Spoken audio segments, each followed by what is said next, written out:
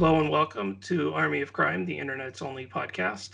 My name is Dustin, and I'm here with my co-host Matt. Hello. So, on each episode of this season, we are talking about a comic book, and the comic book that we are talking about on this episode is entitled Paramus: The City and Oblivion by Alberto Breccia and Juan Sasturain.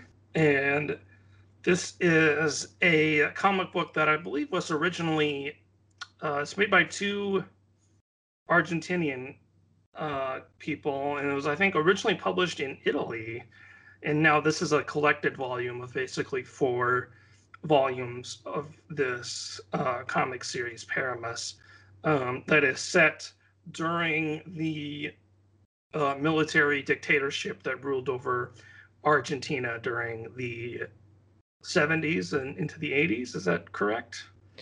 Yes. First three stories in this book are heavily involve living under a sort of military dictatorship and the upcoming referendum that Argentina was going to have involving the dictatorship. And this is actually the second Alberto Breccia comic book we've discussed on this podcast, as we previously had talked about Mort Cinder, which was another book that was put out by Fantagraphics as part of their effort to collect Alberto Breccia's work. So, Matt, what did you think of Paramus, The City and Oblivion? It's definitely, there's a lot going on here. Yeah, there's a lot going on, and we fudged our rule a little bit for this season. We were trying to do things made. I think we're trying to stick to the modern age, but it was published in 2020 in English, I think, for the first time. So I think that counts. Yeah, it's interesting. It goes through. There's a lot going on here, as you said. The main character is an amnesiac, which is kind of a storytelling convention in and of itself. In this world where he's kind of traveling through there's like a fascist military dictatorship. Visually, there's a lot of interesting things going on with the fascists are often represented with like these skull faces, right? It's almost like a fool's journey for the first part because they kind of wander through different scenarios, some of which are kind of absurd, right? There's an element of absurdism. Like he goes to a set for a movie studio that doesn't make real movies. He goes to an island run by a Mr. Whitesnow, where they just harvest guano, and they meet who would they meet, like Frank Sinatra. Kind of bumbling, like kind of almost like bumbling through history to some degree, with the background story being the almost like the struggle to protect something intangible, like an intangible cultural sanctity from the dictatorship. And there's it is very much kind of like a rambling Picard-esque sort of story, with the first three set during the dictatorship, and alongside Paramus, which is a character who is actually a resistance character who abandons his comrades at the very beginning of the story on the eve of a police raid, and then he's like so overcome with like guilt that he, through some sort of quasi mystical means, has his own like memory wiped. And then Paramus is the name of the brand of jacket that he wears because he doesn't know what his actual name is. And then the other characters are Canelones is a Uruguayan meatpacker. And then there's a guy who's just named the Enemy, who is a fighter pilot who like crashed on an island, who they permit to attempt to escape once a year as like sort of a patriotic event.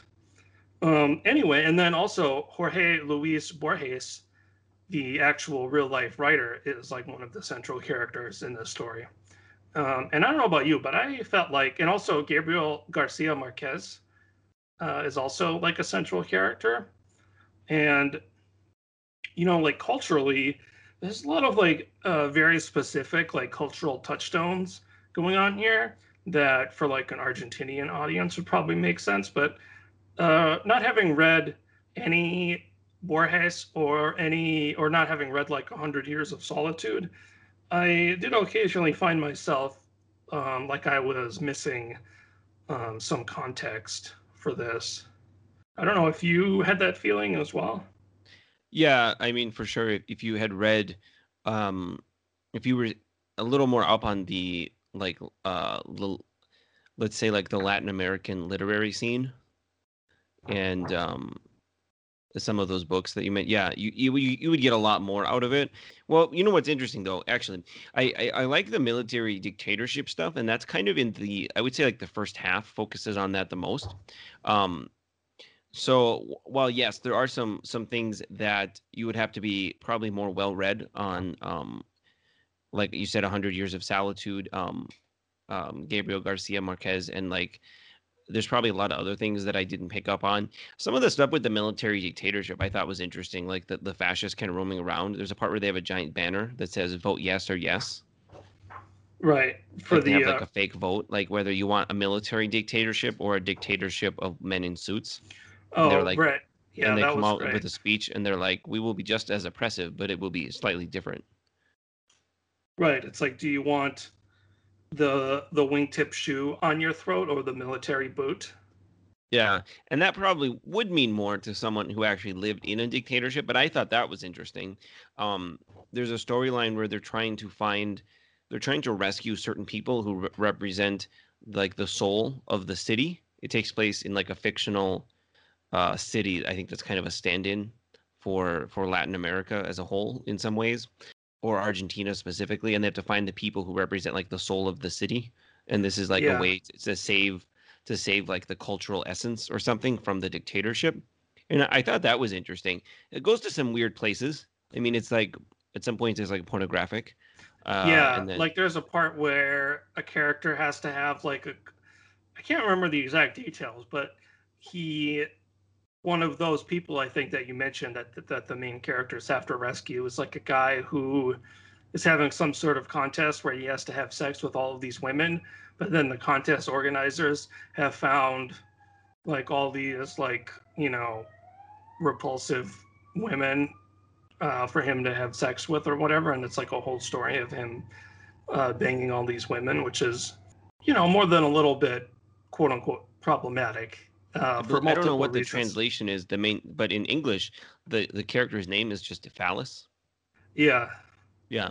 So And it's then it. there's like a part where there's like, like Mr. White Snow, and then there's an island with seven dwarfs on it. So, like you mentioned, absurd before, like a lot of the action that's going on here. I mean, it's hard to like give a quick summation of the overall story because like so much is happening, and Yeah. yeah, like a lot of it is extremely absurd.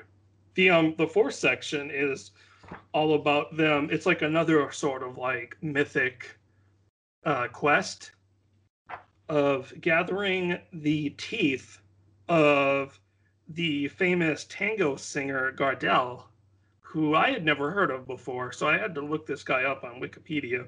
But he died in a plane crash in Medellin, which is in Colombia. And the characters are tasked with gathering up. They have his skull, and they have to like gather up all of his teeth to put into his skull.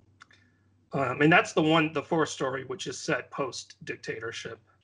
Right. Yeah. Like the quest to retrieve Gardel's teeth is another symbolic journey. They're trying to like restore some kind of cultural essence, right? Right. After the fall of the dictatorship, but they meet like Frank Sinatra. They're getting the teeth of a famous tango singer to restore the soul of a nation following the dictatorship. So it's like that absurdist, like I mean, it's like a magical realism in a lot of ways. But yeah, if you want to talk about the art, I mean, I think the art is probably the main draw, right?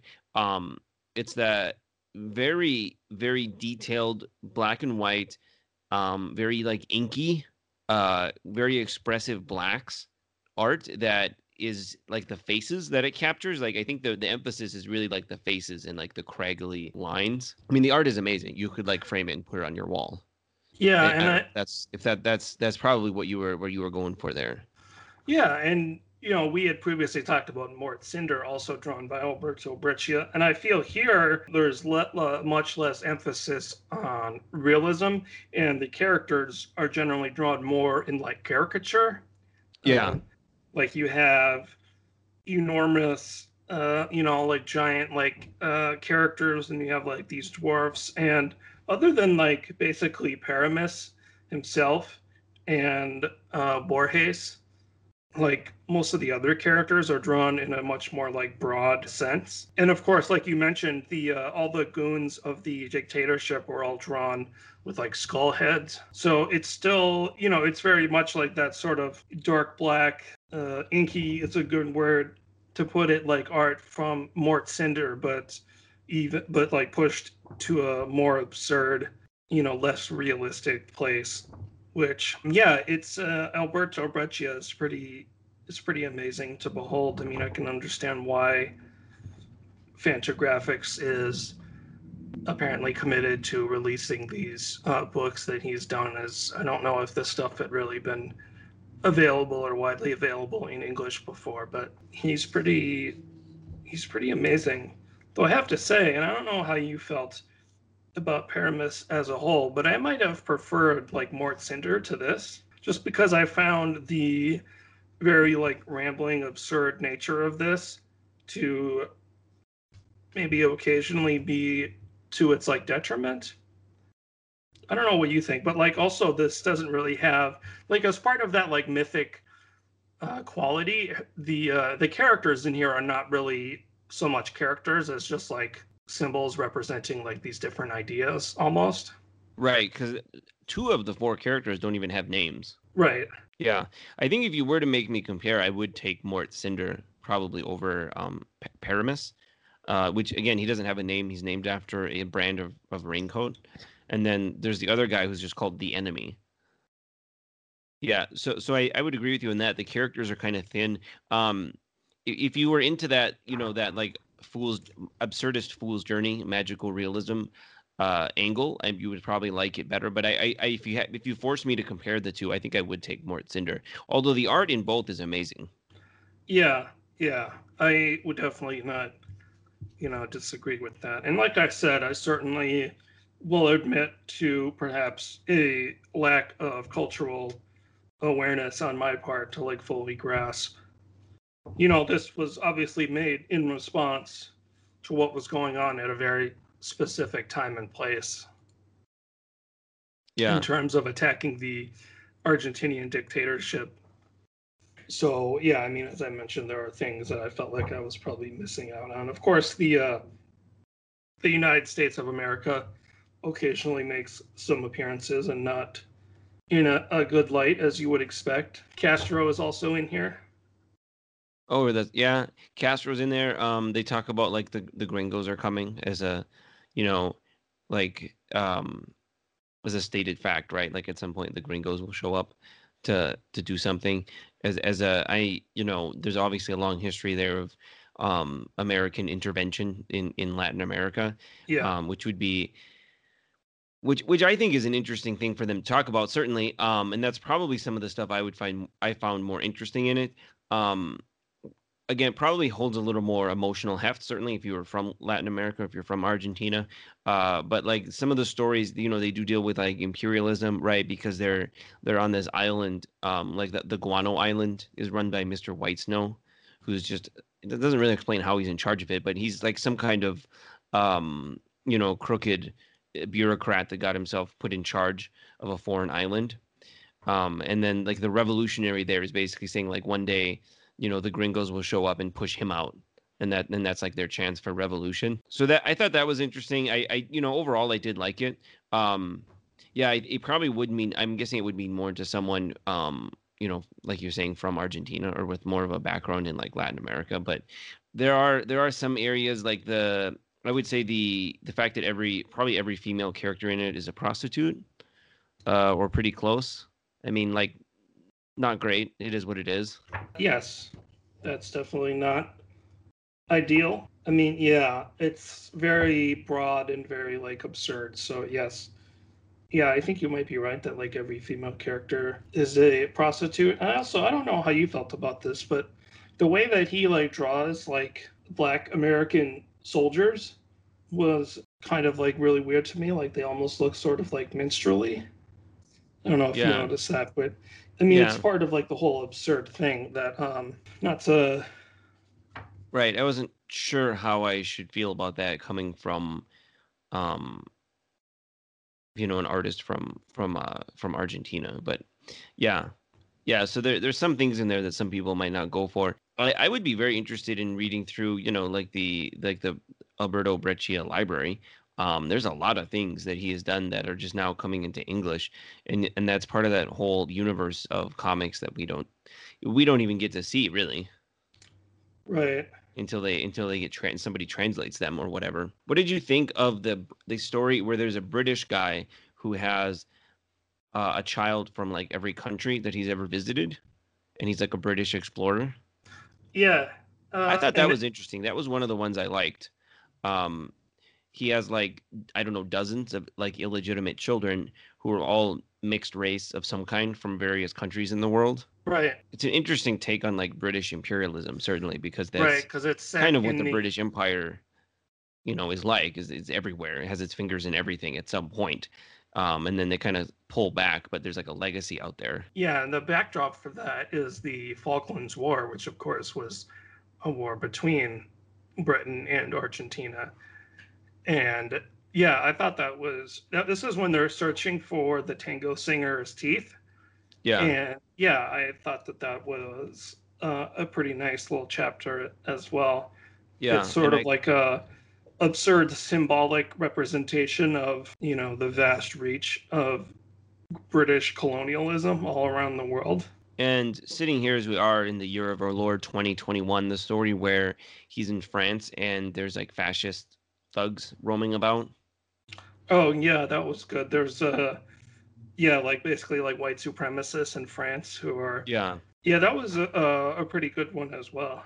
yeah, yeah, and that's kind of the thing that I found a little interesting was seeing some of those issues, kind of reflected back at you from an international perspective. Because as much as we like to think that we are, in America we're super duper special, most of our problems are reflected back at us from other countries in a variety of ways. Yeah, I mean it definitely gives you sort of the global scope of, fascism and militarism and imperialism around the world. Did you like the part with Frank Sinatra where they had a literal dick measuring contest? That was a little strange. Little strange. Yeah, one of the plot points is an attempt to win a penis measuring contest. Yeah. Yeah, so like that's like that absurdist fool's journey magical realism thing. Um right, that you're going to win, you're gambling for the detached teeth of a famous tango singer with a penis measuring contest Against with Frank Sinatra at the behest of Frank Sinatra. at the behest of Frank Sinatra. Yeah. Well, you were the one who picked Paramus for us to read. Do you feel like it was worth? Do you feel like it was worth the read? Yes, I had picked Paramus because I mean I had when we had done Mort Cinder, that was just kind of on a whim, and I had found myself really loving Mort Cinder. As I recall, we were both kind of like really big fans of that one, so that made me want to get into this another Alberto Breccia drawn, though working with a different writer this time, Juan Sestarain instead of I believe that was Osterheld. Was he the Yeah, yeah, So yeah, that's why I had picked Paramus, and I definitely think that Paramus is worth a read. I mean, we talked about some of the various enjoyable things about it. I did not appreciate it probably as much as Mort Cinder, which is not to say that it's bad by any means, but it's a very different sort of comic. It's because Mort Cinder is almost like a horror like tinged like look through history, whereas this is much more of like a comic absurd, rambling journey through the mythical underbelly of fascist Argentina and South America in general. So overall, I did enjoy Paramus. It's a strange one. I mean, I would say that for it's definitely worth reading for Alberto Breccia alone. I mean, he is such a fantastic and beautiful and distinctive visual style as a cartoonist that I'm pretty much on the hook for anything that he draws. Yeah. Yeah, I mean, I would recommend it for the art, for the kind of the concept, but I don't think it would be for everyone. But yeah, that art is one you want to write home about for sure. I love the fact that it looks so, and we talked about this in Mort Cinder, that it looks so physical, right? You can see like the ink, Yeah, like you can almost see like like the when you're swirls of the ink. yeah, and it's like you It's can like almost physical see art. like where his hand might have like rubbed ink on the page, you know, Yeah, like it really looks like something that a guy sat down and like crafted with his hands in a set of tools, you right. know. And to sound like 1,000-year-old man, you know, you don't always see that anymore. Right. Yeah, I mean, of course, this being an older book too, it's like it's a relic of really like crafting something that looks physically crafted. But yeah, I mean, it definitely, like, you can say very confidently that an Alberto Breccia book does not look like any comics coming out right now. I mean, it probably Right. didn't look like any comics coming out at that time either. Yeah, yeah, and I did like to see his the style like sort of evolves from, from Mort Cinder. It's not a huge sample size, but it's different. He's bringing something different for the for the subject matter. Yeah, I mean, it's definitely like adapting for the more like absurd nature of this story, which I appreciate. Yeah, for sure. Though it's like with all of the ins and outs that Paramus goes through, it's hard. It definitely has like its ups and downs, sort of.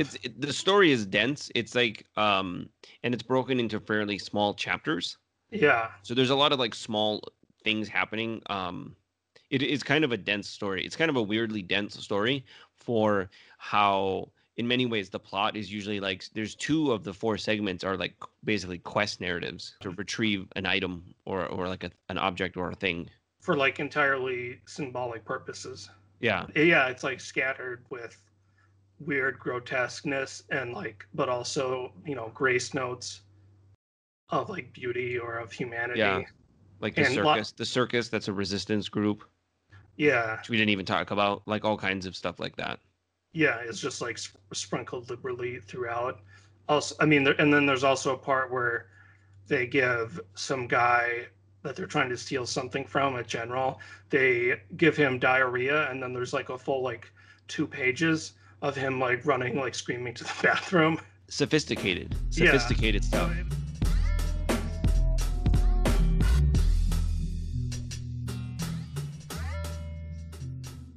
So, anywho, this was another episode of the Army of Crime podcast. If you enjoyed it, or perhaps even if you hated it, you can go leave a review on Apple Podcasts or wherever else that you grab your podcasts. And you can go to our Wherever good website, pods are cast. and when you're there, you can smash the subscribe button. Yeah. And then you can go to armyofcrime.com and look up any of our other episodes or leave comments and tell us we're stupid. Anything else to mention here, Matt? Well, I would say if you're gonna go through the effort, just throw 5 stars, 5-star review out there. Might as well. Wherever you cast your pods. We like putting the show out. It gives you a little warm fuzzy to have a review. You don't have to pay us. We're not asking for your hard-earned money. Just throw some stars out there. I mean, you can send us money, I guess, if you want. Yeah. But just throw some stars out there. Throw some stars out there. There you go. And remember, kids, always vote yes.